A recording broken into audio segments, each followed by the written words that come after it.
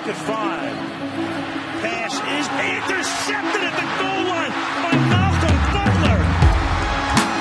Unreal. Rainbows high and deep into the end zone, and it is caught for a touchdown. A leaping touchdown catch. Here he goes. He'll be chased and he is gone. 97 yards. Oh, what a way to start. Does he get both feet in right here at the end, Jim? What are they going to roll it? He caught it. Touchdown. He did what? He did what? He runs to the 50. He runs to the 40. The guy is drunk, but there he goes. We are seeing another spectacular effort by Marino, who fires. Touchdown! Oh, that's loose. Allen steps up. Jumps over the defenders to pick up the first. Says a prayer. Stop it! Oh, please. What a catch! That's insane. It's insane. The game's final play is a Wilson lob to the end zone, which is fought for by Tate with Jennings simultaneous. Who has it? Who do they give it to? Touchdown! Welcome into Simultaneous Catch, folks. I am Adam Jeffrey Rossi. I'm Josh Lapping. So I made the joke last episode, at the top of the episode, that I had fixed my audio problems and that my stop plosives wouldn't be so bad. Turns out they were still bad. Oh. Yeah. I don't know. I think I need one of those guards because obviously the volume looks fine right now. But when I really get going and the plosives start floating, I think there's a natural element to that. Yeah. We get excitable. I just want it to be better. Welcome into the show, guys. Another crazy week in the NFL. Adam hates everybody because I think he's done with past picks. I think it might be over. I don't know about that. I think it might be fully over. Regardless, we've got lots to talk about today, so why don't we get into some rant, rave, requal. Whoa, little accent there. Okay, rant, rave, requal. Walking here. So the funny thing is that I don't actually think I can do the recall I wanted to do. I can't. The mega recall you can't do? So my mega recall was this is the website I use to do my big playoff prediction things. Okay. And I had gone through it and I had completely finished the season 14 different ways, and I was going to do... No, you know what? I'm still going to do it. I can still remember it. I can remember it. So I'm going to do a mega recall on the show today, okay? Get out your pens, pencils, and quill and ink, folks, if you want to follow this, okay? Wow. I'm doing a mega recall. I'm repicking the entire NFL playoffs right now. Oh, man. Okay? So some of it will be the same, and some of it will be different, but I think it's just totally, completely shifted, and I want to do this. So... division winners in the AFC. I'm sticking with the Bills. Okay, I think it's going to come down to the wire. I think it's going to come down to that Miami game, but I'm sticking with the Bills. Division winner in the AFC West. Sticking with the Chiefs. Right? It looks so much worse when you look at the division like that. Oh, how the mighty have fallen when they were going to be the hardest division in the NFL. It's crazy. The Raiders suck, and I hate them. Now in the North, this one was hard because obviously Baltimore and Cincy are going in opposite directions right now, but I'm still sticking with the Ravens, okay? Ooh. So far, no recalls.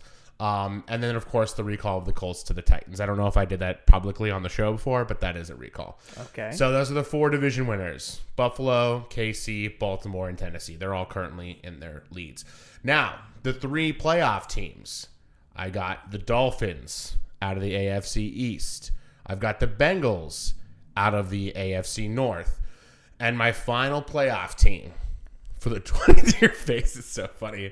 Came down between the Los Angeles Chargers and the New York Jets, and I ended up having the New York Jets sneak into the playoffs. Oh, man. Those are my 7 teams in the AFC. That's my one recall. My second recall, the NFC was interesting, to say the least. So let's start with the NFC West. I think that the 49ers still end up winning this division. I know it's going to be interesting. I know we're going to talk about their quarterback situation coming up here in news and notes, but I think they still get it done. They have a 4-0 lead in the division, as you can see on the screen. So I just think that you can't. It's hard to overcome, right? By the Seahawks, who are the only team that could get them. So I'm sticking with the 49ers there. I'm going to, obviously, the Vikings in the NFC North. In the NFC East, currently 3 teams in the playoffs. The Commanders on the outside looking in because of their tie. Everybody said that was a good thing. I think the Eagles are just going to get it done. I know that like everybody's talking about how they just need to drop one and then they play the Cowboys again still to finish the season. I just think 2 games, only lead 5 games left. You already have victory over your divisional opponent. I don't see a scenario in which the Eagles drop 2 more. So I'm sticking with the Eagles there. So we got Eagles, Vikings, 49ers, and in the South, before last night, I was going to come on the show and say that it was going to be the Panthers, and then I was right from the very beginning of the season, and I should have stuck with my guns. But now I don't know what to do because the Bucs won. So I'm just going to not answer that. It's going to be one of those teams. That's what it's going to be. It's only going to be one team, obviously. That's going to be my prediction show next year. What? It's going to be one of these teams. Yeah, I think it's a smart thing to do. So we've got Philly, Minnesota, the 49ers, and some piss-poor team out of the NFC South. So the wildcard teams, I had the Cowboys, obviously, and then I had the Giants.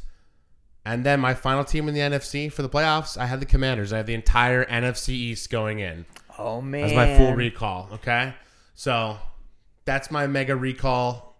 A lot of it very similar from the beginning of the season, but some of it a little bit different. I obviously did not have the Giants nor the Commanders in the playoffs at the beginning of the season. I didn't have Cincinnati in the playoffs at the beginning of the season because I thought that they were just going to miss out. I definitely didn't have the Jets in the playoffs, so some different things. I think I actually had Tennessee missing it or being the 7th seed rather than winning the division because I was so on the Colts. But yeah, last night really bummed me out because I really thought that the Saints were going to pull that off, and then it was just going to be which one of these games is going to win 2 or 3 more games. And I looked at the Panthers schedule and I was like, oh, I believe in this. This could happen. But unfortunately, I don't know if it's going to happen. So that's that. Okay. Mega recall. Mega. I'm just looking at something real fast. I think that as somebody, also Mina Kimes of ESPN, she tweeted, she was like, watching this game makes me so frustrated because one of these teams, because now the Bucs are probably going to be in the playoffs, but like if the Falcons just win a couple more games, they're at least fun to watch. And I was like, this is so stupid to watch. Tom Brady struggled to throw the ball downfield at 45. Oh, I'm curious. I realize the strength of schedule is a little bit rough, but what makes you think that all of the NFC East teams are going to get in over the Seahawks right now? So let's see if I can pull this back up real quick without messing up everything. Because I just look at the matchups that are left, right? And this is why I like using this, because I think that it's easy to be like, this team's going to make the playoffs without like looking at their record. Sure. But like I look at the Seahawks remaining schedule. The Panthers off a bye is not an easy game, no, not right? At all, not like at all. I think a lot of people pencil that one in for that is not an easy game. But then they have to host the 49ers on Thursday Night Football. I would give them a loss in that game. I know that like the quarterback position is a question, but I just think the 49ers are a better team. And then they still have to play Kansas City and the Jets, who are both, and obviously Kansas City's incredible, and you have to go to KC. And then the Jets are an incredibly good football team, right? So the only easy quote-unquote games they have left on their schedule, I think, is the Rams in the final week of the season. And then maybe you would say the Panthers, but I don't think the Panthers, especially coming off of rest, are easy. So they just have a really hard schedule. And then I go and look at the Commanders' schedule, which is not crazy easy either, but they get to be home for the Giants game rematch next week after a bye. I think that is incredibly in their favor to know the team, just play the team you're about to play, have a full bye week to rest and prepare for the same team you played and get to host them. That's just such an advantage. So I will say, though, that also knocks the Giants down, which you have them going in over the Seahawks. Sure. So in this scenario, I have the Washington winning this game, losing against San Fran, but then beating Cleveland, and that put them at 9-5-1. And I'm gonna poke the bear for a second. And then the Giants. Last week you said the Browns would win that game. I know. But then I have the Giants losing 2 straight, which puts them at 7-6-1. But then I have them beating the Colts and the Vikings to win with 9 wins as well, which would finish them off. Wait, so in the next couple of weeks, you have them losing to Philadelphia, losing to Washington, but upsetting the Vikings and beating the Colts, getting them to 9, which I think is enough in the NFC. Well, then they also have to play the Eagles again. Sure, but they would already have 9 wins that put them in. Both teams, I think, will finish with the same exact record. This is interesting. And both make it in. I'll have to pull it up on my work laptop. That's the one that I have it on. But regardless, I just think that they both sneak in because of the tie. I think the tie is going to come down to there are going to be teams like the Lions who have streaked, and again, we'll see what happens with them. But they're going to be teams, it might not be the Lions, but they're going to be teams that are trying to grab that last spot that it's just not going to be there because they're going to be boxed out by win percentage and because of the tie. Well, I will say during the last couple of minutes of that game, when you're like, what do you do here? It's like you play for the tie, and you're like, that's dumb. But now you're saying that the tie is the tipping point of getting I'm saying that the tie works in their favor. I still wouldn't play for a tie. I mean, I would absolutely play for a tie if you're saying because of the tie they get in. Right. I'm explaining to you that as an irrational human being, now looking back on it, sure, the tie is great, but in the moment I would never ever play for a tie. That's Gotcha. what I'm saying. Okay. Anyway, Ray Recall. That was a lot, but very fun. Very fun. Mine's going to be much more simplistic than that. I'm going to give a rave, going to be a little bit of a homer here. I don't think we have, I know at least I haven't talked about this guy. I have to give a huge rave to Christian Watson. The narrative, the story has just been very, very fun. You know, the first play of the 22 season was the dropped bomb, and then, you know, there were all those struggles attached to that, and you know, there was a lot of narratives that we just talked about. We're like, what if he'd caught that pass? Would the Packers have won that game? I mean, that's all hearsay. You can't obviously know those things. But to have all that drama, then against Dallas, you know, Aaron Rodgers said he exercised a lot of demons in that game. And since then, he's been on fire. Just the last 4 games alone, he has 15 catches, 8 touchdowns off of those 15 catches. I actually don't think it, because one of them was a rush, so 7 would have been the receiving touchdowns, I believe. 313 yards, regardless. I mean, he's been on absolute fire, which is great. There have only been 2 rookies to have 8 touchdowns in a 4-game period, so he joins Randy Moss, pretty great company to have done that in his rookie year. And what else can you say then?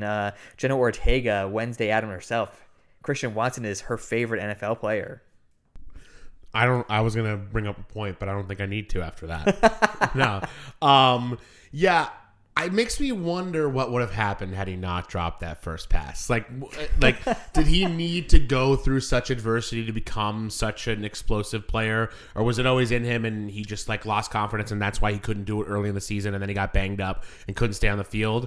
I wonder what. I mean, obviously, you know, we can sit here and surmise what it would be until the cows come home, but I really am curious. What if he catches that first pass? It's a touchdown.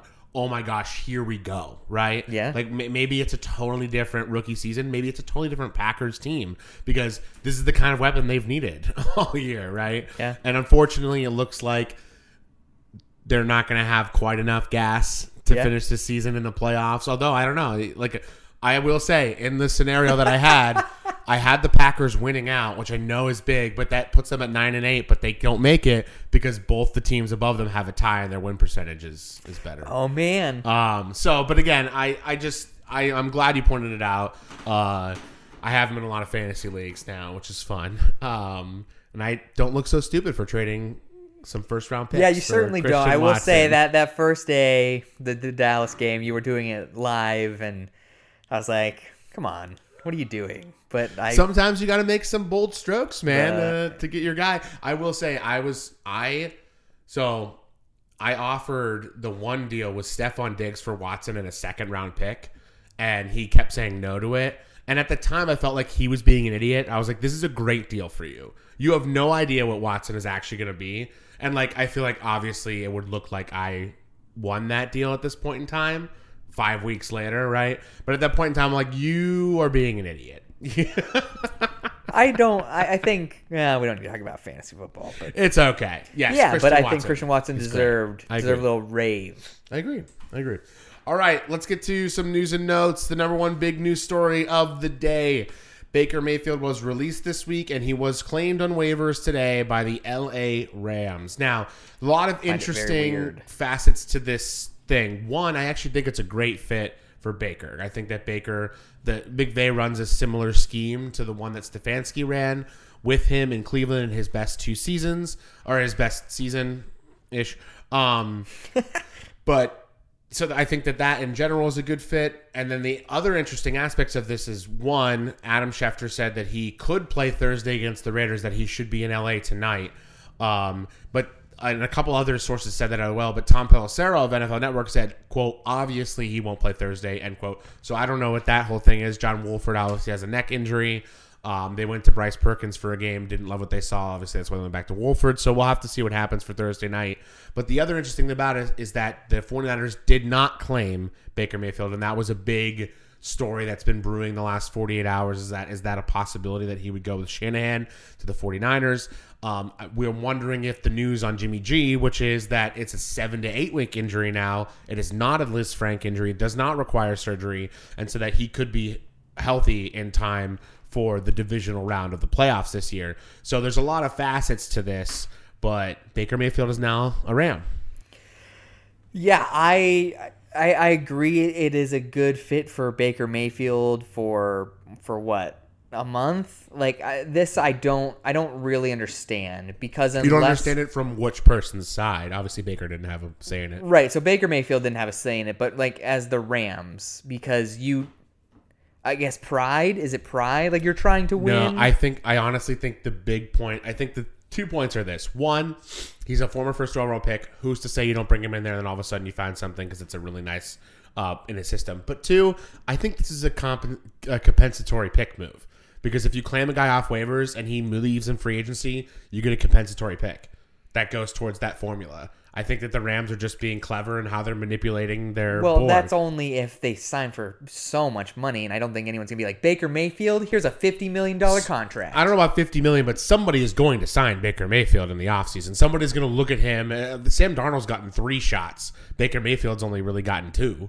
So somebody's going to sign Baker Mayfield. I mean, what do you mean Sam Darnold's gotten 3 shots? Sam Darnold had more than 1 shot in the Jets, that's for sure. And then he got signed to the Panthers to be the guy, and then he wasn't the guy. And then this year he wasn't been the guy. Now they've gone back to him. So well, that's because none of the guys were the guy. I'm just saying that Sam Darnold's gotten multiple. Like, people get chances, right? Especially when you're high draft capital. Somebody will take Baker Mayfield. Sure, but I think it's that going to doesn't guarantee you a for pick. Pretty low money. Right, but I'm saying it doesn't guarantee you a pick, but this is a totally non-costly move to say maybe we see a guy maybe in our system right, okay. is going to be good, and if he's not, we get a chance at getting something back for him. So with that being said, if he's good, are they done with Stafford?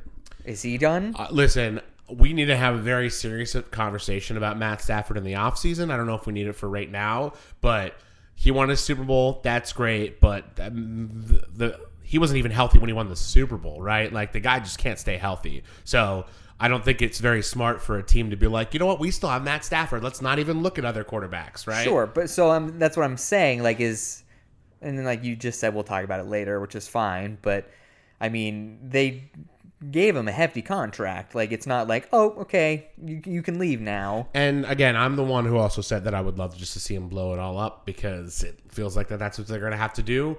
But I just think that they gave up picks and money to win a Super Bowl. They won the Super Bowl. You have to wonder if there are people in that organization that are like, this sucks, but we got what we wanted. We got a Super Bowl. Yeah, kind of. Okay, so let's shift the conversation to something that you brought up. Is it realistic? So we're sitting here Tuesday. It's 2:30-ish on the West Coast. Is it realistic for Baker to play 20, 40, 52 hours from now? I think so. I don't think he's going to. I'd be surprised if he did. But I think that it's not that crazy. I don't think Baker Mayfield on 48 hours of studying a playbook is going to be all that different than John Wolford playing. I'm sorry. Wow. I'm sorry. Like, I feel bad. He's shown a couple of nice moments, right? But he's really not shown to be a starting NFL quarterback. So at this point, it would be different if this was a contending football team. You know what I mean? But it's not. So why not just, if you feel like he's comfortable, just put him out there, right? What does it matter? So I'll say this to play the provocative opinion. Has really, other than saying this is the number one former overall pick, he took the Browns to the playoffs. Like, great. I mean, Baker Mayfield the last year and a half hasn't been like, oh, this is a quality NFL starter. And he's such a fascinating case study because he sets rookie records his first year and then he struggles, but then Stefanski comes in and he has this run with Stefanski where he throws 20 touchdowns to 3 interceptions to end a season, wins the Browns their first ever playoff game in like 20 years, and it's just truly one of the top quarterbacks in the NFL, right, for a decent stretch of a year. I mean, I don't know if I'd say that. I would. I think we can go back to our show where you picked he was going to be the MVP the next year. I said he would be an MVP not because of what he did, but he manages the game well. Right, but we talked about like the statistics. He was in the top 10 for everything for the majority of that season. I mean, I'm just saying, over a span of 17 games, if you throw 20 touchdowns, you're not lighting it up. Well, that wasn't your team is 20, working very well. The 20-3 wasn't the 17-game stretch. It was to end the season in the playoffs. But regardless, I'm saying that in the NFL, when you show you can have that kind of production, people are just going to continue to give you chances. And if you show that kind of production, I refuse to believe that it was just fake, right? Like, there's a difference between a Matt Flynn throwing 6 touchdown passes in a week 16-17 game against the Lions to earn 1 contract, and that's his only bright moment he's ever had in the NFL, right? There's a difference between that and Baker Mayfield, who's genuinely showed that he can have success as a starting quarterback in the NFL, right? I think those are 2 completely different things. I think it's also, this is complete moot. It doesn't matter. Using Matt Flynn as an example isn't fair because Matt Flynn never got a chance. Matt Flynn could have thrown 6 touchdowns. Matt Flynn got a chance in the preseason, and Russell Wilson was way better, and so they went with Russell Wilson. No one's going to be like, you shouldn't have picked Russell Wilson, obviously, looking at his career. I mean, that would be silly. But, yeah, Matt Flynn could have been great, but he never got the shot. And Baker has had shots. Are you saying that Baker has not had the shot? No. I'm saying that Baker's best shot was the year that he had his best season. So maybe he has had... Which still... So maybe he has had 26 other shots. touchdowns. Maybe... That's middle of the tier quarterback. Maybe he has had other shots since then, but they have not been very good shots, evidenced by the fact that no other quarterback with the Panthers has been good. And all I'm saying is Baker Mayfield's best year is 26 touchdowns, 8 interceptions. That is middle of the tier, upper teens quarterback. Actually, let me ask you this question. Why do you think that's middle of the tier? Because we're in a world now where quarterbacks are throwing 40 touchdowns and it's not hard. Sure, but I wish I had this stat in front of me, but I was watching Get Up yesterday and they were talking about how a quarterback threw for 27 touchdowns for his second season with the team, and he was one of only like a handful of quarterbacks to ever do that. That like 27 was a really high number of touchdown passes to throw. But that's not the NFL anymore. Okay. I'm not going to argue that, but I just feel like you're scoffing at a really amazing touchdown interception ratio. I mean, is it really amazing? 26-8 is amazing, yes. As a guy who has seen his starting quarterback throw 10-plus interceptions the majority of my fandom for the Buffalo Bills, yes. Well, yeah, I think Allen throws way too many interceptions. That's not going to be my setting point. Be like, Josh Allen turns the ball over all the time. No, but I think you're missing the point that there's a lot of players that throw way more interceptions than that. A lot. It's not like the norm to throw under 10 interceptions. Even some of the best quarterbacks throw 10-plus. So, like, to be able to mitigate that and also throw 26 touchdowns. But I'm not saying that that's a bad season. But you're saying you've said one of the best quarterbacks in the NFL. In that one moment, I was not saying right now. I'm not saying right now. Everybody listening, I am not saying Baker Mayfield's one of the best quarterbacks in the NFL right now. It's not what I'm saying. I'm saying in that stretch, he was. And if you're able to do that, I refuse to believe that was just a fluke. Okay, so that's what I'm saying. That stretch where 20-3, but if you look at that other than that, it was 6-5. So yeah, he had a really great run. Yes, that's my point. So did Nick Foles. Don't get me started on how great Nick Foles is. No, I was kidding. I'm just saying. I'm not saying he is right now. I'm not saying he's going to be, right? I'm just saying that Nick Foles had a 28-3 season. It's true. I actually think it was 2. But regardless, I'm just saying that when you show for that long of a time, right? Maybe not a full season, but the majority of a season, and you win a playoff game against a playoff rival and play pretty darn well in that game. I just refuse to believe that you can never find something close to that again. And so I'm not going to scratch my head that the Rams, who have question marks about their future, are willing to say, let's put in a claim for a guy and see if he can actually recapture that with some better coaching. That's all. I mean, I hear you. I'm just saying. Baker Mayfield is definitely a guy that needs a lot around him. You've been poo-pooing Tom Brady this season. Tom Brady this season is better than, stat-wise, is better than Baker was that year. Oh, interesting. I have not looked at it that closely enough to know that for sure, but all I know is that Tom Brady's looked bad, and it sucks. Let's move off the Baker conversation, and let's touch base on the 49ers situation right now. Obviously, Jimmy G injured, believed to be a Liz Frank over the weekend, but today it was reported that it is not a Liz Frank injury. He does not need surgery. He could return in 7 to 8 weeks, which would be the divisional round of the NFC playoffs. I mean, what are your immediate thoughts about this? Yeah, I don't believe in this 49ers team.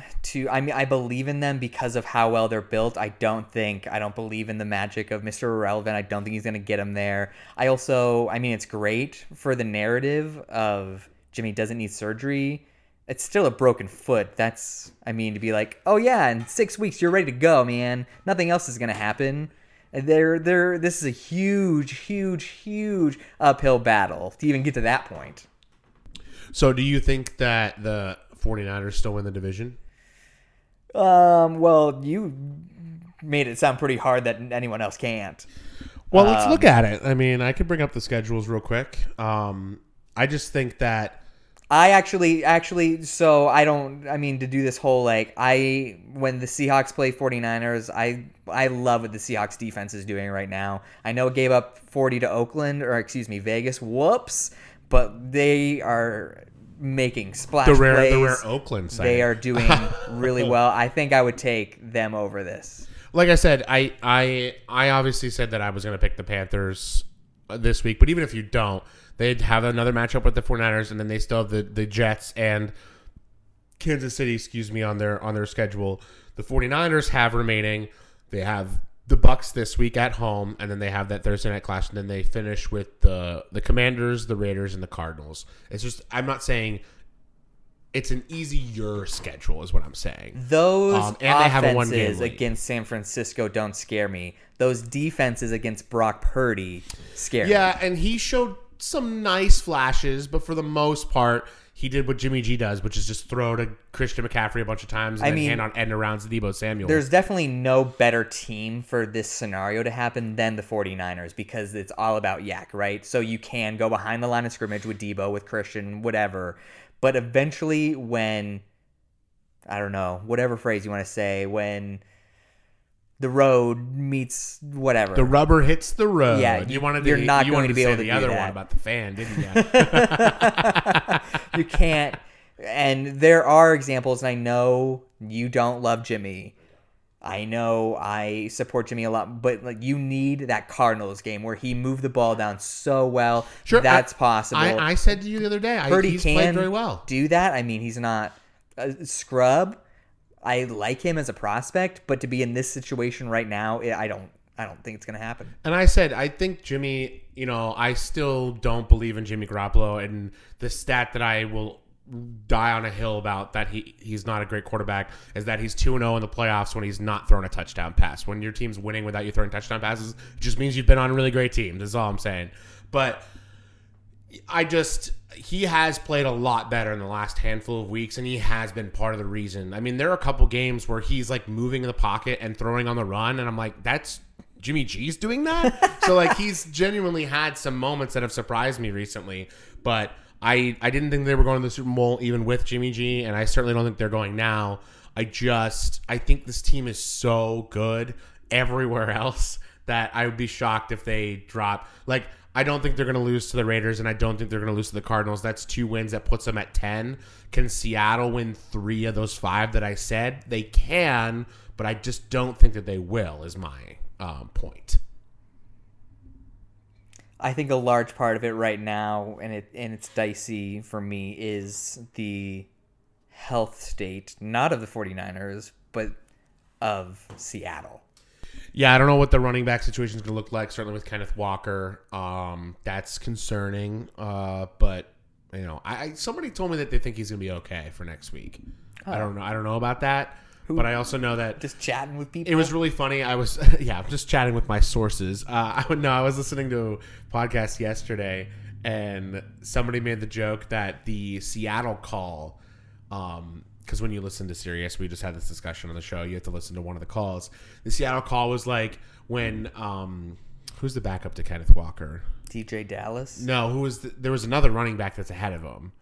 Oh, I thought it was DJ Dallas. So this is really funny. This is hysterical when I tell you what this is about to happen, is that there's another running back ahead of him that also got injured. And when that running back went down, the Seattle call goes, this is going to be terrible if he's out. We don't have any other healthy running backs on the roster. And then DJ Dallas came out, and it was like they forgot that they had DJ Dallas on their roster. Are you sure? Because DJ Dallas also got hurt. Are you sure you're not... No, I'm positive that it was DJ. I'm positive that there was another running back. But regardless, you're right. The health is concerning for them. It's nice that Geno's actually just continued to play great, though. There's not been a drop-off. Geno elevated. That was one of the first drives for Seattle that he got hurt. I think he had like 3 carries. He had 1 carry he had 3 carries, but 1 carry was like a 30-yard gain, and I was like, oh, okay, here we go. But yes, Geno was awesome. Yeah, he really was last week, very much so. And I would love to see the story of Geno Smith and the Seahawks making the playoffs, winning the division after that big trade, and everybody said they were going to be the number 1 overall pick. That'd be a lot of fun. I just don't. So for the hypothetical, let's go back to the 49ers to wrap this up. So they get to the playoffs. We talked about the hypothetical divisional game, right? So either they earned a bye, which they're not going to get the number 1 seed. I don't even think mathematically can. I guess mathematically they could catch the Eagles still, but a lot crazy would have to happen. So they're not going to get the bye. So that means they win their first playoff game with, you're assuming, Brock Purdy under center. Do you roll with that guy? I guess at that point, we always do these hypotheticals a lot. The answer is always, what does he look like as he's played? But really, honestly and truthfully, I feel that you just can't. If you make it to the divisional round of the playoffs, that means that you won a playoff game with this quarterback. Unless there was an injury or he fell flat on his face and you lucked into a win, there's no way that you go back to a hobbling Jimmy Garoppolo because you think that is your savior, right? There's no way. Yeah, no way. I don't want to say I agree. I feel like you probably do need to go with the veteran leadership. But the thing is, because of that injury, like I was just saying, like 8 weeks doesn't mean you're like, oh, my foot's perfectly good now. Like you're still dealing with an injury just because it's healed. It doesn't mean you can perform at peak performance. So, Jimmy's peak performance isn't good enough to begin with, so it's fine. Oh. All right, let's move on from news and notes. Let's get to our Week 13 wrap-up. Let's talk about that Jets and Vikings matchup that happened. So this one was frustrating to watch because I had picked the Jets, and I was rooting for the Jets to win. And the Jets had 2 chances in the red zone to end the game, and one of which, Braxton Berrios, would have been a good catch for sure. Drops a catch in the end zone that could have won the game. Yeah. And then the next drive, the Jets get the ball back, and Mike White throws like the throw of his career on 4th down to Corey Davis to continue that drive, and then he just could not get it done in the end. I remember pointing out to you when we were watching that one play live where Mike White rolls out of the pocket to the right, and he tries to throw a sideline throw when there was like 10 yards ahead of him. We're like, why don't you just pick up the 10 yards right there? Not even if you don't get 10, you get 5, right? Sure. So there were some miscues, but I don't know how you felt. I felt that this was very clear evidence that I think the Jets are a better football team than the Vikings, and they just had miscues that really snafu'd them at the end. Well, I don't know if I would go to that extremity. I mean, there are always... That seems to be the Vikings in a nutshell, in either which way of... Last year they couldn't win the one-score games, or this year they are getting it done. Maybe it behooves us to have the Vikings conversation, because I still, even after they've beaten us, even after they've beaten these games, I still don't believe the Vikings are a legitimate NFC threat.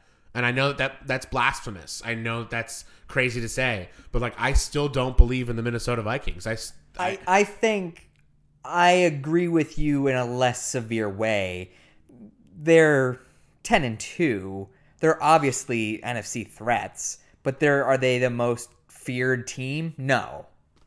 That's how I would say it. Okay, maybe that's just a semantics thing. I'm just saying that I would not. I don't care. I shouldn't say I don't care, but I do want to say I don't care who they would match up with in the first week of the playoffs. I'm going to pick the other team. Interesting. I mean, it would depend. I think they can hang with anybody offensively. They have just enough defensively. Like Zadarius Smith's been one of the best pass rushers this year. Yes, Zadarius Smith has been awesome. I mean, for sure. Harrison Smith and Patrick Peterson, they're getting up there in age, but they're still ball hawks. This team can be very good. Consistently dominant, that's not the case. It's not a matter of me thinking they're very good or not very good. I think they are very good. I just think that come playoff time, I don't consider them a threat as like somebody who's going to win. I would be stunned if they're in the Super Bowl. Is what I'm saying. Is that would genuinely shock me if they found a way to do that. I would not say I'm genuinely shocked.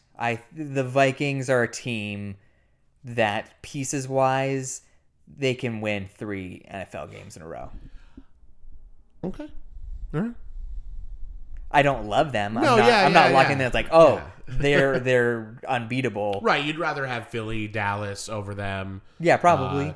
Obviously, I don't know starting at quarterback for the 49ers, but like if the 49ers quarterback is okay, I'd still pick the 49ers over them. So, irregardless.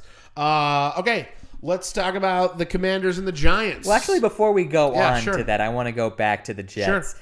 Because looking at Mike White, I mean, he had a rushing touchdown, but he had a couple turnovers, the one that technically sealed the game. But that one I don't fault you for because that's the end of the game. You're trying to make a play. You're trying to force it. Right? I think Mike White played very, very well. And I think it's very, very telling that like all the players, the team, they showed up with their Mike effing White t-shirts. Garrett Wilson said he'd go to war for Mike White. Like, is this just continuing to bury Zach Wilson? What's this mean? Oh, it's definitely burying Zach Wilson, which is unfortunate, but we just got done fighting over Baker Mayfield, who's had 3 chances now, and Sam Darnold, who has more than one. Like, in the worst case scenario for Zach Wilson is that Mike White leads into the playoffs and continues to play well. But even in that worst case scenario, somebody's going to take a shot at Zach Wilson. I don't think Zach Wilson's done with the NFL. Yeah. But is Zach Wilson done with the Jets? I feel like I'm already leaning that way. I don't think you're crazy for saying that, but I'm not ready to say that yet. I know that Mike White's played very well, and when we talk about the Jets game is in the Jets Buffalo's in Pal's picks, when I talk about that, I talk about how genuinely afraid I am of the Jets because their quarterback play is so much better than it was, and they still beat us last time with bad quarterback play, right? Like, I'm ready to have that discussion, but I'm not ready to give up on Zach Wilson yet. So I'm not talking in terms of talent because I don't even know if I think Mike White is more talented than Zach Wilson, but it is the true belief and rally and support that everyone is showing for him that even like when... I mean, it could be a thing that you just got your job, you just got called up, and so, like, you guys are being nice. I don't know. But even when Zach Wilson was drafted, everyone was like, yeah, like, Zach effing Wilson's our guy. But again, I think that this goes to show how much adversity is, I don't want to say is, because it's not always, but can be used as a tool and can be sometimes invaluable to you in your life. In order to succeed, you have to face that adversity because, and I don't know Zach Wilson's full life, but I know the narrative about him is that he comes from a rich family. He's always been the guy, and he's never had to face like I'm not the guy, right? And so I'm sure that as a young kid, he came in and this is the kind of persona he's had in interviews and stuff, and the whole story that happened in the offseason that we all laughed about, like. He has this air about him that, like, things get handed to him, right?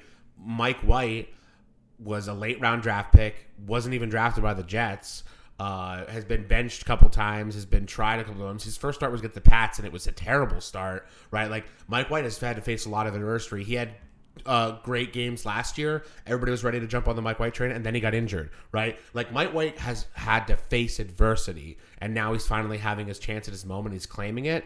So what I'm saying is that I think it's just a matter of nobody's going to rally around the guy that is the number one overall pick about a BYU who acts like this. I deserve this, right? But everybody's going to rally around the guy who's been shut down at every turn and is finally getting his shot, right? So I'm not saying that you're not correct in, bringing this up, because this is a good thing to talk about. But I think that if Zach Wilson can face some adversity here and find his way back, I think we might see a different Zach Wilson. I hear you. I think we obviously hope, for the sake of what we think is a very young talent, that we will see excitement and sparks and fireworks out of this player in the future. I literally don't. I think the time in New York might be done. Certainly, if Mike White leads them to the playoffs, which I obviously just said I think he will, I think it'll be almost impossible to go Zach. Barring injury, it'll be almost impossible to go back to Zach. Oh, man. Fun stuff. Fun stuff. Let's move to the Commanders and the Giants, the tie. Oh, the tie. I just could never do it. You were the one rooting for the tie. Well, so that I was rooting for the tie for 5 seconds as a joke, and then, of course, what happens in my life. So they flashed the stat, for those of you who didn't catch this, when they went to the overtime rule, that they have played 5 overtime games, the Commanders and the Giants have, and the record was 2-2-1. And I was like, well, now I need there to be a tie, so it's 2-2-2. And look at that. Didn't realize I had that much power. All I have to do is say something like that for it to happen? Well, okay, so here we go. Now I need to find somebody who will love me and date me. It's going to happen. What if somebody just rang the doorbell? I'm so excited. Yeah, this was a weird game. This was a game I felt very confident in the Commanders. And I saw a little bit of both halves of the season Commanders. There was a real decent chunk of the game where it was the first month. The line was giving up so much pressure. Wide receivers weren't dropping the ball. They were actually the reason why it was working at all, because they were making amazing catches in between 3 defenders and whatnot. And then we saw the fast-paced offense where guys were getting open and just maneuvering and juking and breaking tackles. But I was shocked, because the reason I was so confident in the Commanders was their defense is going to be better, and they weren't. The Giants' defense was definitely better in my opinion. Yeah, my 2 big takeaways from this game is, one, even though Taylor Heineke did play very well, and he threw 275 yards, I think, a couple touchdowns, there still was not a single throw that I saw that I was like, Carson Wentz can't do that. So I just want to point that out. I feel like we're probably annoying on the show. I'm still on the Carson Wentz train. And second, I was so impressed with the Giants.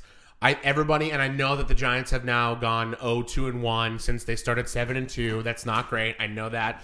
But I was so impressed. Brian Daboll's not going to win Coach of the Year, but I think especially after this last week, I think he deserves to win Coach of the Year. Just what he's done with this roster that I think has talent. They do, but they're have almost no depth, right? Yeah. Their receiving core is who, right?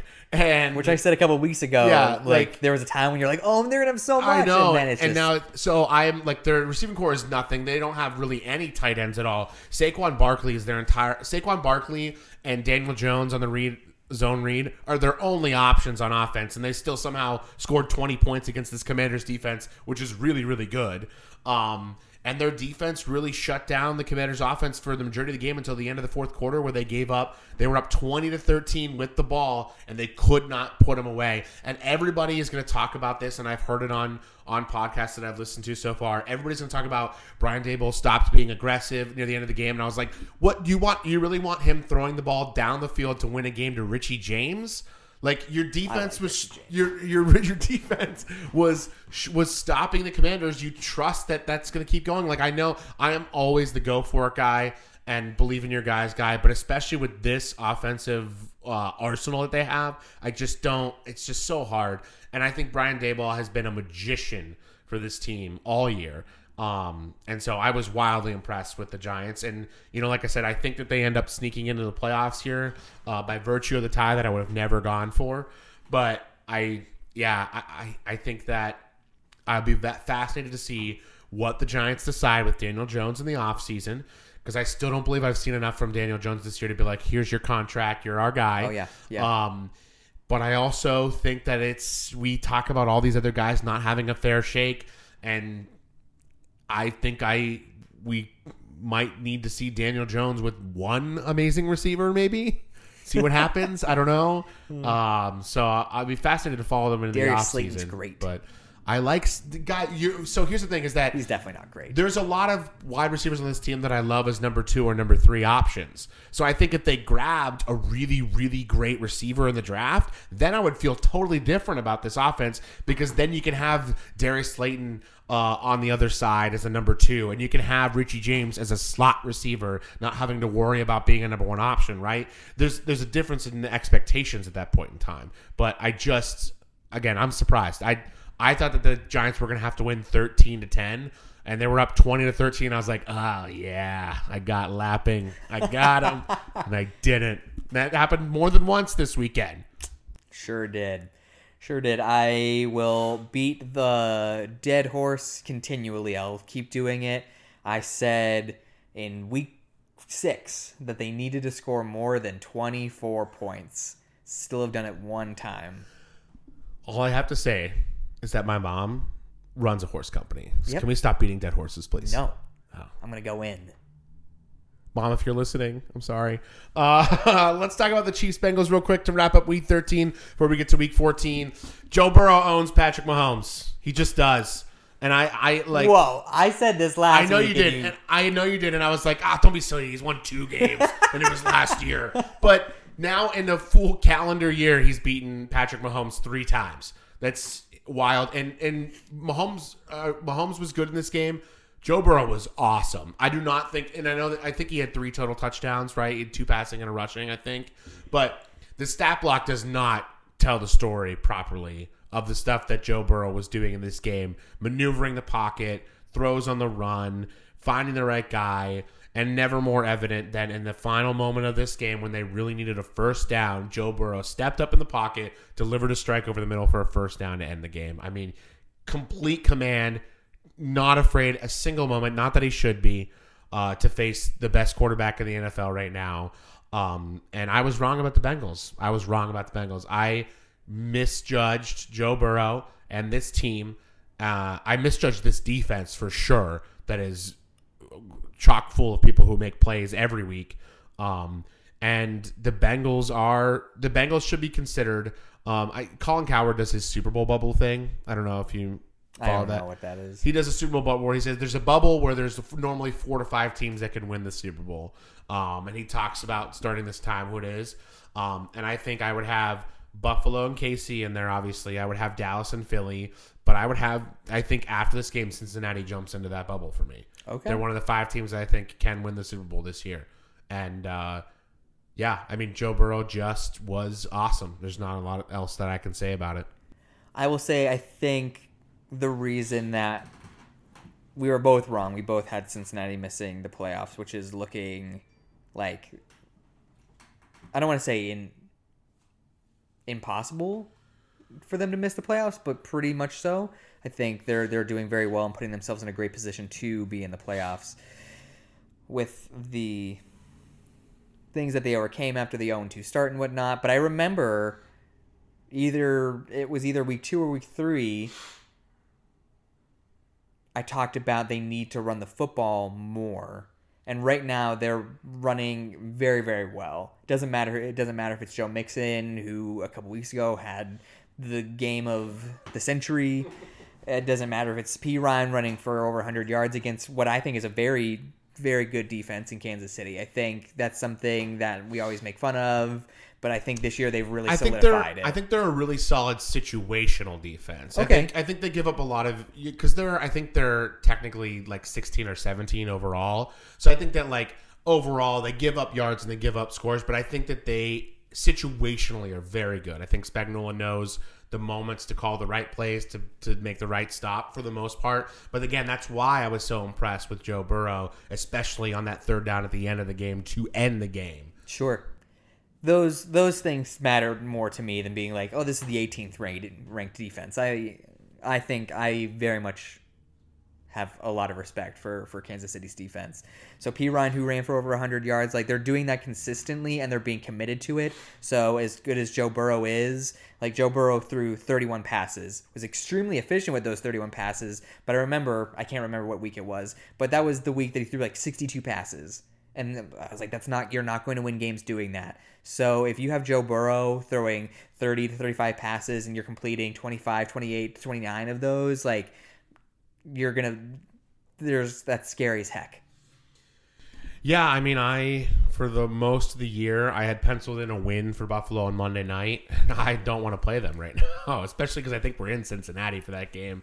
That'll be exciting. Because I really think we need the number 1 seed and we needed to come through Buffalo to win. So it'll be fascinating. That is in Cincinnati.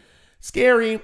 Let's get a Week 14 preview. What's the number 1 game that Joshua Thomas Lapping's looking forward to in Week 14? The number 1 game that I'm looking forward to this week, there are actually a lot of good ones, which actually, like looking at paper, I don't feel like there are a lot of good ones. Like there isn't the Cincinnati or Kansas City. Like that's not this week, but there are a lot of fun stories in my opinion. A game that I'm actually really looking forward to that I won't say the one that I think you're probably going to say. I won't take that one. I won't take the obvious Miami one either that got flexed up there. I think that's exciting, but I'm really looking forward to this Minnesota Lions game. I think that's going to be a lot of fun. I'm really glad you pointed that out. That was actually the game that I was going to say. Because they've been streaking. And I said to you on Thanksgiving, I was like, they were 4-6. I was like, I wish I could root for the Lions to win this game, being 5-6. Look, they've overcome their rough start. Now maybe they're a playoff team. And Dan Campbell said yesterday or today, he was like, I'd love to say that I don't pay attention, but I pay attention. And like 4 or 5 weeks ago, you guys all were firing me, and now all I know is I'm not fired. He was like, so as long as I keep doing that, that's probably good. But yes, this is a great game to highlight. I'm excited about this one. So that was the game I was going to say. I'm not going to say Bills-Jets because I'm going to talk about it in Pals Picks. I am going to say the Miami-Chargers game because I'm going to call this, and I said this to you walking to work one day, I was like, this is the simultaneous catch versus the world game. Because since day one, since our mock draft episode when we talked about the draft with Tua and Herbert, we said we want Tua over this. Like we believe Tua is the better guy and he's the better prospect. And we've looked somewhat silly for a couple years here.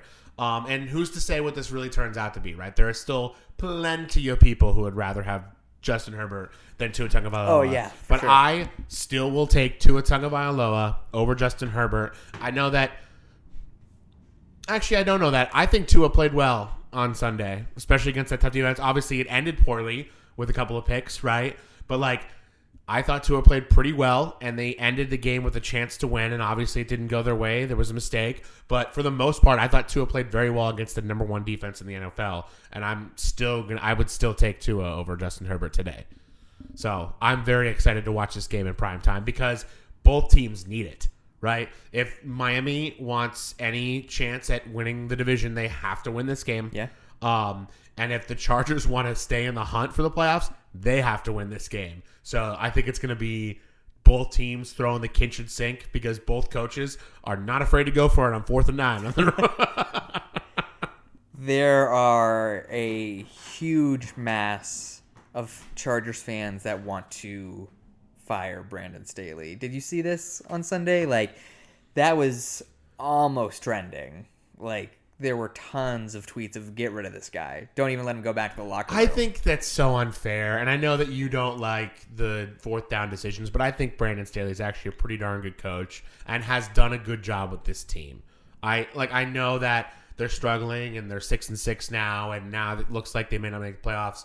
And that Raiders game was just weird. But again, the Raiders suck and I hate them, but also the first couple of weeks, I kept pounding the table saying this is a good football team when they were 2-5, 1-5, right? And I think they always have been a good football team. It's just that they didn't have everything together yet, right? And I think McDaniels had a really nice streak of well-coached games, and his players are playing very well, right? So I don't think there should be any shame in losing to the Raiders at this point in the season with how they're playing. But at the same time, I just think it's unfair. I know that you're frustrated as fans. I know that you feel with Herbert, you should be winning all these games and going to the playoffs and fighting for the division. But I don't know that your roster is at that point to do that right now, especially with depth, with injury issues that you're having, especially at the wide receiver position, right? I think that you still need some more pieces to get there. I don't think it's because Brandon Staley's a bad head coach. That's just my opinion. Yeah, I don't know. I like Brandon Staley. I thought he was kind of that wasn't a coaching hire that I was like, oh yeah, like that makes a ton. Like obviously that makes sense. I liked what he did last year, but and it's kind of funny. I think I forget this, so I don't want to say that people do, but I think they might because of the aggression with offense. But Brandon Staley is a defensive-minded coach. But the defense of the Chargers is really bad. They're historically bad at stopping the run. Do you know this? I actually don't know about this. They are historically bad at stopping the run. The average run against the Chargers is something like 5.48, which is the worst since 1950. There's a team on this list. I don't have this in front of me anymore, but there's a team that was like, that's not even an NFL team anymore. It's like the Bullets or something like that. It's like the oh my God. Cincinnati Blue Jays. No, that's hysterical. I will also say, I don't remember if I talked about this on my episode or not, but running the football numbers are actually way up this year than they have been in the last 5 to 10 years.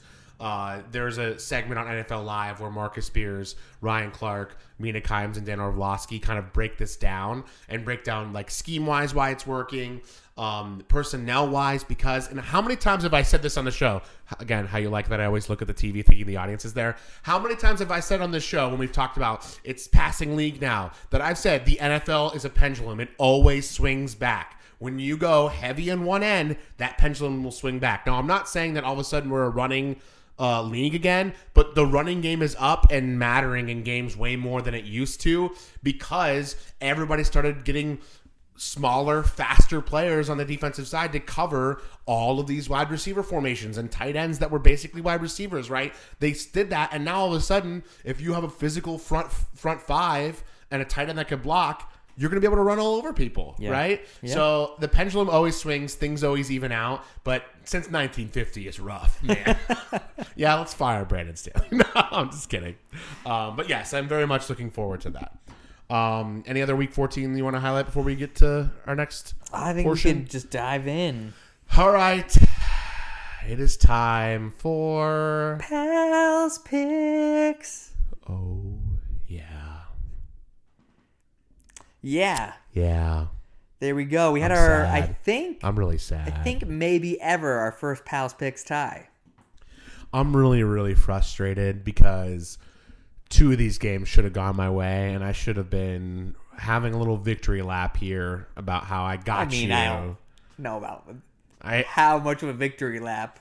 That I'm still down by so many. Also went 0-3. It's fine, but it's fine. Just give them the rundown. Yeah, so I went 2-0-1 this week. Adam went 0-3. There's actually a lot that I want to poke fun at since this is the first time in 5 years that I can. The first is, it's always during your weeks that you pick first that you're like, I'm so confident in what you're going to give me. It doesn't even matter, Josh. I'm right. Like, I gave you the hard games, and I know what I'm doing now. So confident. Breaking news on Simultaneous Catch. I hate myself. We all love you. I don't know if the listeners know that. We all love you so much. The second is, this was an off-air comment, but I want to go back to something that I said before this started. Can I just say, I'm going to let you have your moment here, but I just want to say that this is a deserved moment. I feel like it is. Before this year's Pals Picks, I said to you, I will make a bet with you. I'll shave my hair if you shave your beard. And first off, you scoffed at that because of me putting my hair on the line. But you were so you talked down to me at that bet because you're like, you're gonna. My response was, I can't do that to you. Listen, my cockiness saved me. Okay, I don't have it on the line now. Okay, I just want to say that. So I got to give you the games first this week. I am up by 9 games, but because of my tie, you have 10, more losses than me. So the time I get the Commanders and Giants in the playoffs could be important. I'm just going to pick ties every week until I get one now. Oh, man. Here we go. So I got to give the games to you first this week. The first game I'm giving you is an AFC North showdown. The Ravens traveling to take on the suddenly hot Steelers. Yeah, so this one's hard because I don't know if Lamar's playing. I'm pretty I don't think he positive is. He's not. And because he's not, I'm going to pick the Steelers here. Oh. And this one's hard because this is a very tough game. This would have been one of the ones I gave you if I got to go first. I still believe in the Ravens. I have not given up on the Ravens. I know I just did my mega recall and I said they're still going to win the division. I still think they figure it out when Lamar comes back. They still have a matchup with Cincy for the division. I think that comes down to that game, right? I don't dislike what I've seen from Tyler Huntley. I think we've seen some flashes, but this Pittsburgh defense, now that TJ Watt is back, is very scary. It's hard to move the ball against them. The Ravens could not run the ball against the Denver Broncos at all. That was part of the problem. And Kenny Pickett looks really good. And especially if they win this week, we're definitely going to have to probably have Ian on the show to talk about it.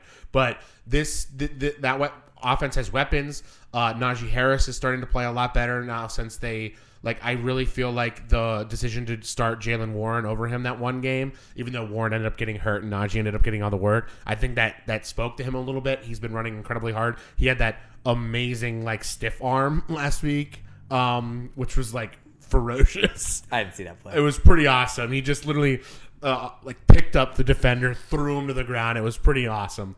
And then they have weapons everywhere, right? We talked about this, about how you just needed hey, it's been a long time since I've said this on the show. You just needed not a corpse at quarterback for their offense to be better. And congrats, Kenny Pickett's not a corpse. He's actually pretty good. So I think this will be a close game, but I just believe in the weapons on Pittsburgh more to do just enough against the Baltimore defense. That is good, but I believe that Pittsburgh's offense is better than the Baltimore defense, just enough more than the reverse of that, right? Sure. So. Sure. Here we go. The big one. The New York Jets and Mike effing White coming to take on the Buffalo Bills. Yeah, like I said about this one, I am scared of this game because they beat us with Zach Wilson, and Zach Wilson didn't really have a sensational game, right? And now that they have much better quarterback play, it's concerning. We still have injury concerns. Obviously, Von Miller's not playing in this game. I don't know about the health of Deion Dawkins. I hope he'll be back, right? Because that'll be tough against a really great front seven of the Jets.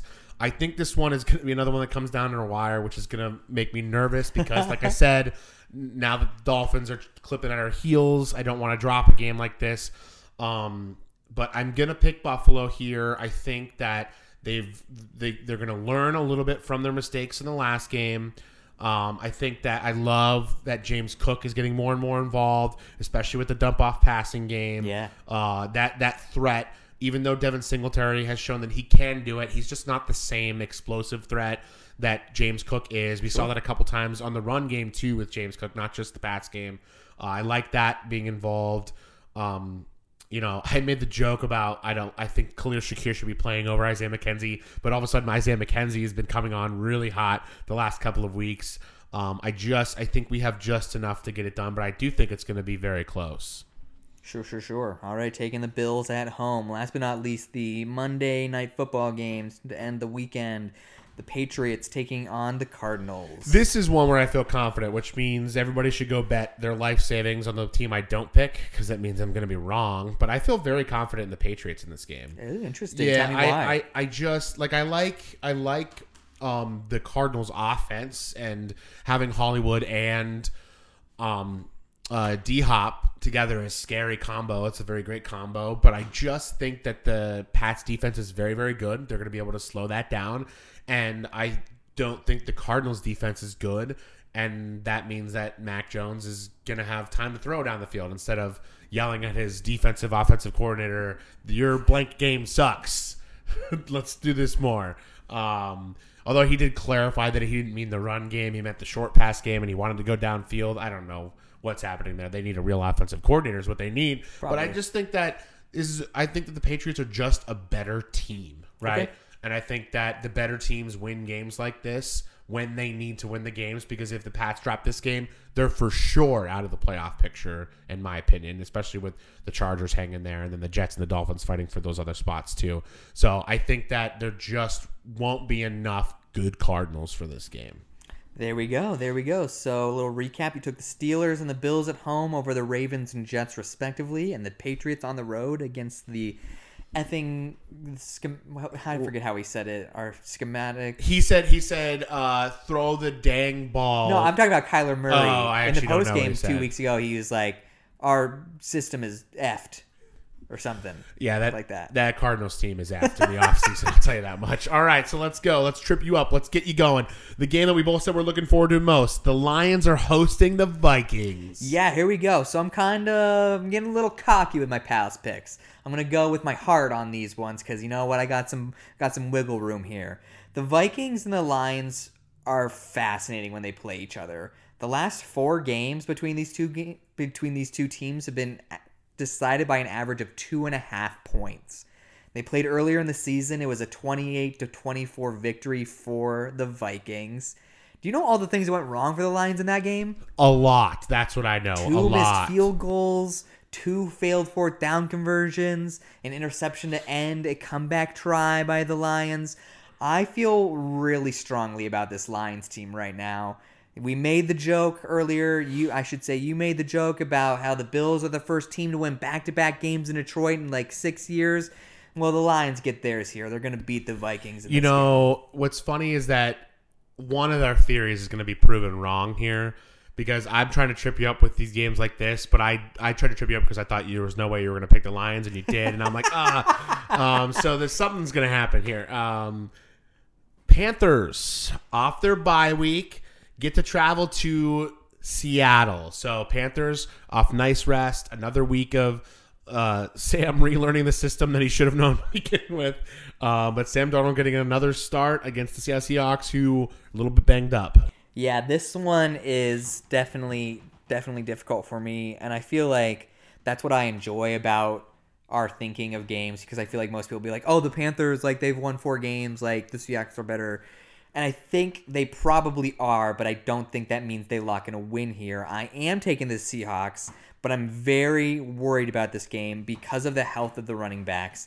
If Kenneth Walker were healthy, and like we're saying, it's a possibility he plays and whatnot, maybe that's true. If Kenneth Walker was healthy, I'd feel much more confident in this pick, but I'm not.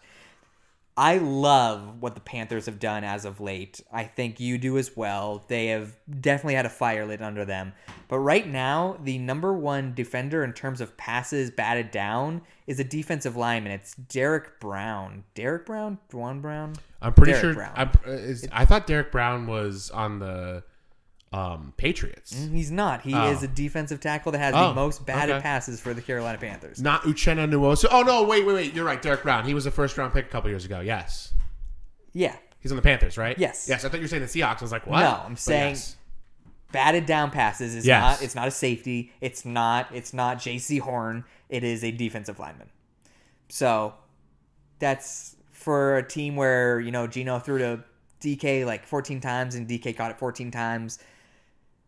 You know, I love J.C. Horn, but right now the Seahawks last week showed that they can do it through the air. They don't need to do a dump-off pass-off game anymore, so Derek Brown isn't going to be getting those big mitts up there necessarily. I won't be shocked whatsoever if the Panthers pull this one off, but I'm taking the Seahawks. Obviously, that's why I gave him to him. If the Bucs would have lost on Monday night, I would have pounded the table on my recall saying, I was right all along. The Panthers are going to win the division. Let's go. Moving on to the last game, the Chargers hosting the Dolphins, the simultaneous catch versus the World Bowl. Here we go. Yeah, I'm being a homer here. I'm taking the Miami Dolphins. I agree. So the score of the game against San Francisco does not, in my opinion, reflect how that game actually went. I agree. I think Tua played his worst game of the year. I don't know why. I mean, you could point to the offensive tackles. You could point to Nick Bosa, who I said is my favorite defensive end in the game. And you're like, he's your favorite player in the NFL? I was like, no. But I love Nick Bosa. I think he was consistently pressuring, but not only Nick Bosa. There were, I know there was definitely 3. It might be 4 that had at least 2 quarterback pressures in that game. So Tua had no time, and I know like the whole thing is he's accurate, but he was off his game. I have no justification for that. I will say if it wasn't for a challenged 4th down failure, I feel like the Dolphins could have won that game. I feel like the Dolphins were going to win that game. I just got to say, but like I said, the Chargers have a historically bad run defense. Their pass defense isn't much. I mean, like, it's not historically bad, but you can move the ball on these Chargers. Everyone's saying, oh, but Miami doesn't run the football. Well, they don't really because they throw so much, but that doesn't mean they can't run the football. They just ran for 185 yards a couple weeks ago. They've got very good running backs in Mostert and Wilson for sure. So if they get that going a little bit more than they were able to establish against the 49ers defense, I feel good about the Dolphins in this one. All right. So you have the 2 home teams first. The Lions upsetting the Vikings, the Seahawks getting it done against the frisky Panthers, and then the Dolphins coming back and winning after a loss against the Los Angeles Chargers. There we go. That was Pals Picks, sponsored by Lammy, because I have to hold Lammy every time I lose Pals Picks every week because I'm so sad. I'm happy with the way that turned. All right, let's get to cold reads. Hoops edition. The Lakers are now 10-12. What do you say about that? They're still overrated. Anthony Davis, MVP candidate. Yeah, well, finally. Scored 57 points the other night. Anthony Davis has been in LA for what now? This is his 3rd year? Like, I actually think it might be 4. But they won a title with him. We expected this. Yeah, okay. Yeah, no, don't. I don't buy into it. 10-12, man. They're streaking. Yeah, I mean, after they were like 1-6 or 1-7 or something like that. Yeah. Don't believe in the LA Lakers. I'll still root for him because LeBron's my guy. All right. I don't really have a cold read. That's why I did that. Oh. Unless you I feel like I did have a cold read and I forgot what it was. We'll see if we come back to it. If not, let's do the... It might have been the Mike White thing. Damn. That audio looks fun. It probably sounds terrible. But Fantasy Corner, man, we finally got our 2-win week. Now, we are not in the clear, right? No. Wow. The playoffs are next week, so we have to win this week. We are in a win and in position. Now, there is a scenario in which we could still go 1-1 and still make it, but I don't want to bet on that. I want to win and get in. Win and in situation, which is exciting. I mean, obviously, you want to be the guy that has lost 2 games, right? But that's not what happened. But also, good call on the Seattle defense. Seattle, I think, had 14 points for us defensively. That was really great. But now we're in an interesting situation where so Lazard's on a bye. We probably put Metcalf in that spot. And then we have to talk about a flex between Mostert, Hubbard, or Cook, right? So we have options here if we want to talk about them for a second. Yeah, so more so than anything, because obviously one of them goes into that flex position. But I will say, and this gets a little bit dicey, do we go with one of those guys over somebody with a tougher matchup? In terms of our guys that we've been like, these are our star guys. Harris and Pierce both have tough matchups. And I know that the Texans have been committed to Pierce, but if they get down in Dallas, so I'm not going to lie, I haven't paid that close attention to Houston that often to be like, oh, they're getting blown out, they're still running. It depends on how much they get blown out by, but if they're down only by like 10 or 13, they still give him they still do that. Now, when it goes to like 20 plus, they don't really do it as much anymore. I mean, obviously, like the Miami game, he only had 5 carries. The Washington game, he only had 10 carries. But even in that one game against Miami where he had 5 carries, they still targeted him 6 times, right? So he's still involved in this offense. I would be really afraid to not play Dameon Pierce. You can make an argument for some of these other guys, but are you saying like you definitely want to put Mostert in And that's why I feel very good about a Mostert play this week. Especially because you just said historically bad run defense. It but, would be insane if he didn't have a good game. Yeah, more than anything, because it certainly felt, and this means it's going to be wrong because you can't really put stock into these things, right? It really felt like there was a changing of the guard, that Jeff Wilson was the guy. Miami ran 8 times against San Francisco. Mostert had 7 of those. Like, if there's a guy that they're like, you're going to run the ball, it is Mostert. Yeah, listen, I would have, out of the ones I said, I would have wanted to put Mostert in that flex, right? Now, but talking to me into But tell me about James Cook. It just makes me so here's the thing is I do love James Cook, and like I think that it's so frustrating because I wish that I could. We also don't need to be committed to Knight. I know. Well, yeah, I know, but Buffalo gives up runs. They do, and they really went with Zonovan White in that game. But regardless of Zonovan Knight, so the tough thing about James Cook is that in the last 2 weeks, 11 total targets. 5 2 weeks ago, 6 last week. That's awesome. I love that, right? But the thing that concerns me is that 3 weeks ago, he had 11 carries. And then last week, he had 14. But in the middle, they only gave him 2. Sure. Right? And so if I feel confident James Cook's going to get 5 to 6 targets in that game, which is awesome. I know he's going to get those, right? And catch, maybe 4 or 5 of them. The thing that concerns me is I don't know if it's going to be a 2-carry game or a 10-plus carry game. Because if you're telling me James Cook gets 10-plus carries and 5-plus targets, then I want him over a lot of other players. Because I think he's going to make 1 or 2 plays with those, right? But I'm just concerned against a very stout defense in the Jets, what's going to happen if we start to run and we're hitting a wall and then they just stop going to James Cook, right? That's what concerns me. But I'm really happy. Like I'm happy with his usage, and I'm definitely going to be very excited when they face Miami and Chicago in the playoffs, because those are both teams that do not defend the running backs very well.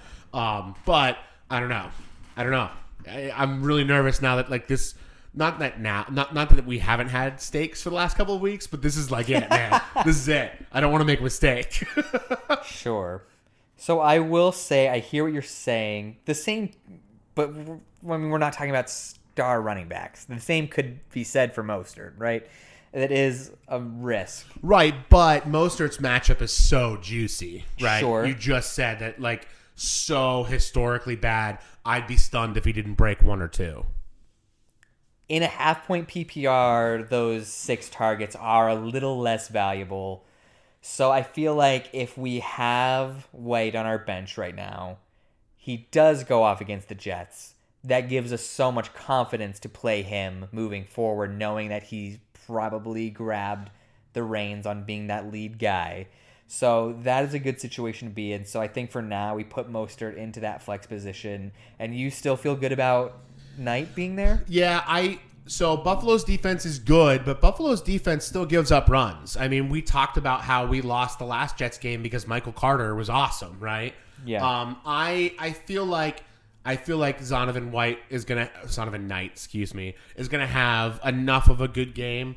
Because they're using him. What did you call him during the game?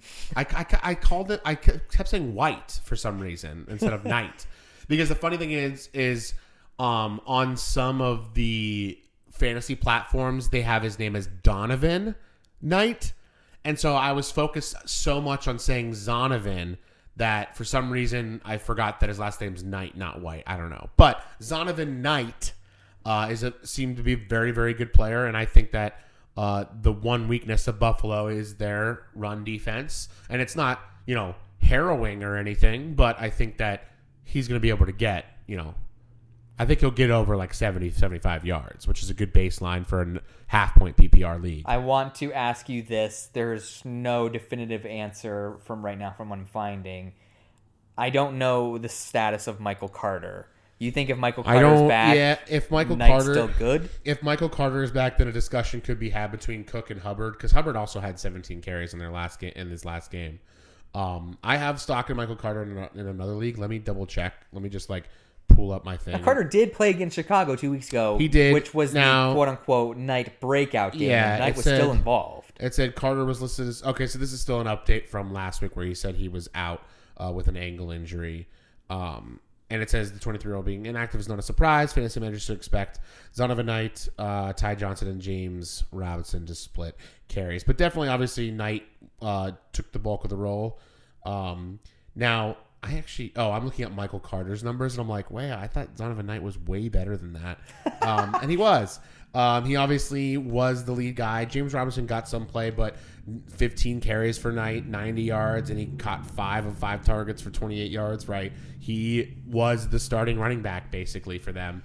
And I feel like they probably are going to keep trying to ride that hot hand with Mike White. Okay. And if Mike White trusts him enough to dump it off 5 times, I think that's something to bet on for sure. Okay. But now, if we get to Saturday and it's like Michael Carter's good, he's rolling out, there's no thing holding him back, then we can have a different conversation.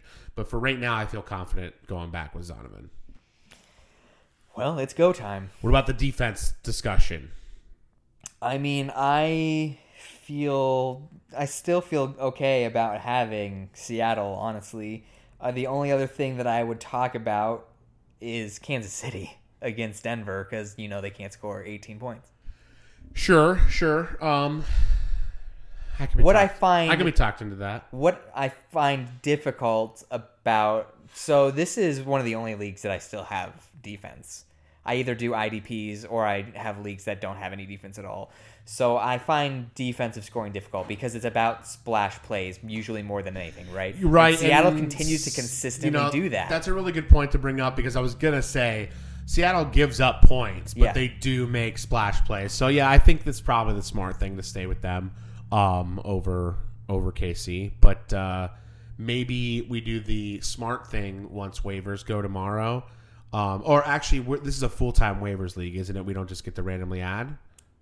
I can't remember. I think we randomly add. I think we should watch once waivers goes tomorrow and check to see if there's defenses who are available to be picked up that have good matchups for the next 2 weeks and just put them on our bench. Sure. I have no qualms with that. But I'm okay with Seattle for this week. Okay. Yeah. Well, there we have it. Fantasy Corner, sponsored by... I don't know, man. Lammy. You hug Lammy when you win. Lammy when we actually no. Lammy's a sad thing. I don't really cuddle with my lamb anymore unless I'm sad. What's wrong with you? A lot of things. All right, let's finish off this episode strong. I've got some tidbits, and then we can do a friend's fortune. So we had Scorigami this past weekend. For those of you who didn't listen earlier on the season, Scorigami is the rare thing that happens when there is a unique final score of an NFL game that's never happened before. So we had the 1,074th unique NFL score when the Colts lost to the Dallas Cowboys 54-19. That is the 1,054th unique score in the NFL history. Hot diggity dog. Yeah. And the last thing I want to say is this is kind of a tidbit, but also I just wanted to bring it up to you. Did you see the Patrick Mahomes interview where he talked about his draft process with KC? No. So he said that the night before he was supposed to meet with the Chiefs, Matt Nagy reached out to him and said, listen, I want you. Here are our plays. Study them so that when you show up, you know what's going on. And so Pat said on this podcast, I think it's Travis Kelce's podcast. It's the Kelce podcast. Okay. He was like, so I studied all night long to show up. And then he said that he had agents that were talking to him about like, we're going to take you here if you get here. And so he said that he was like, I felt pretty confident that I wasn't going to get by 12 because I felt that New Orleans was going to take me. And so he said he called Nagy up again. He was like, listen, if you guys want me, I'm being told by my agents that some guys are going to take him here. So you better come up and take me. And I just think it's so fun that like both the teams really wanted each other. And they were like, not really colluding, but colluding to make sure that they ended up being the match that happened. But the clip's very fun. I'm sure you could find it on Twitter of him explaining Matt Nagy. But I was like, Matt Nagy, pretty smart. More so than anything, like that's all pretty BA, right? Like that's cool. But like imagine like Patrick Mahomes like doing like this backdoor like cutthroat like business deals, but like everyone makes fun of his voice. He's like, hey guys, if you want me, you better trade up. Hey, you know what's really cool is the Be Real is happening right now while we're live on Simultaneous Catch. Wow. So here we go, guys. Here we go. Be real. 3, 2, 1. That was not real yeah. at all. Sponsored by Be Real. Okay, first of all, they give you 2 minutes so you can not look disgusting.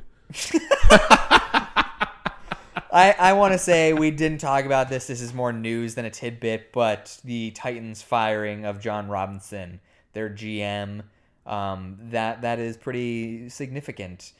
I thinking about it, I'm not surprised. I mean, I think John Robinson in his time with the Titans has done some good work of finding gems that have been there, but really the last handful of years there have been some whiffs. The Julio Jones trade, they traded a pretty decent chunk to do that.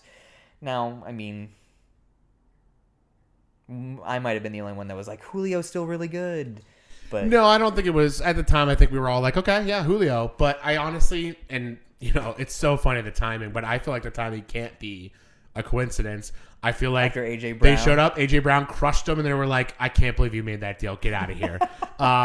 Somebody did surmise, though, that they were like, do you think it's possible that he lowballed the AJ Brown deal on purpose and then didn't get enough for AJ Brown, and but he did that all like without ownership's approval, and then last week was the last straw where they were like, that's the guy that you should have paid money to instead of trading for Treylon Burks, right? And no offense to Treylon Burks, he's shown some flashes recently. Unfortunately, he had that very scary injury. But like, how I've said it on the show before, they need a guy like AJ Brown right now to really, really make their offense scary, and they don't have that guy right now. So, sure, you're right. So it's cutthroat and it's tough, but that's the NFL.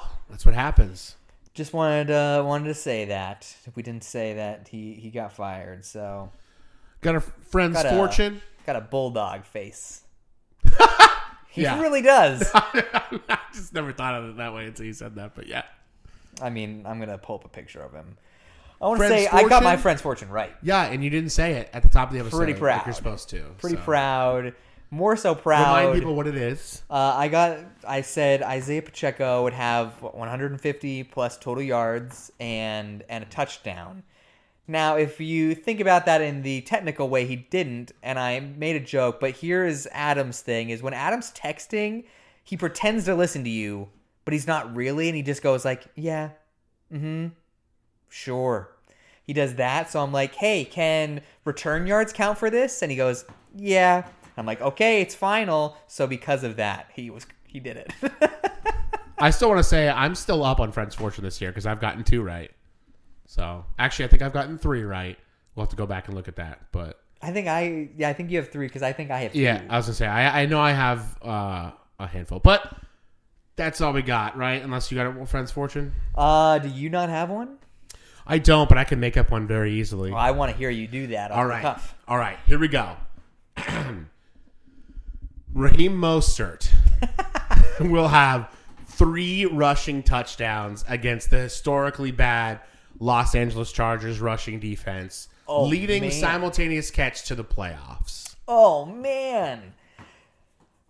We didn't talk about something that you had on the schedule this week, and that was that Deshaun Watson was bad. He was bad. I just want to point this out. They only won that game because Houston's bad and because their defense made play after play after play. Deshaun Watson was bad in that game. I agree 100%. But for my friend's fortune, I'm going to say that Deshaun Watson throws 3 touchdowns against the Bengals. Okay. All right. Well, maybe in an upset? You're calling an upset? I'm not calling it an upset. Okay. All right. At first, I would have been like, that's not bold. But I saw how bad I think he looked. Now maybe we're talking about bold. like... No, it's bold. It's for sure bold. Okay. Because the Cincinnati defense is better than the Houston defense, and he was bad. So there we go. Thanks for listening to Simultaneous Catch, guys. Check us out on Twitter, Instagram. Instagram is Simultaneous Catch. Twitter is Simult Catch. Run your pool. Josh has, I think, like a 6-game lead right now. Yeah. Yeah, it's pretty impressive. Make sure you check that out if you're still part of that. No one except There's like for 4. 3 of There's us like is 4 still or 3 active. of us left. Yeah. It's fine. It's like a survivor pool at this point. Thanks for listening, guys. God bless.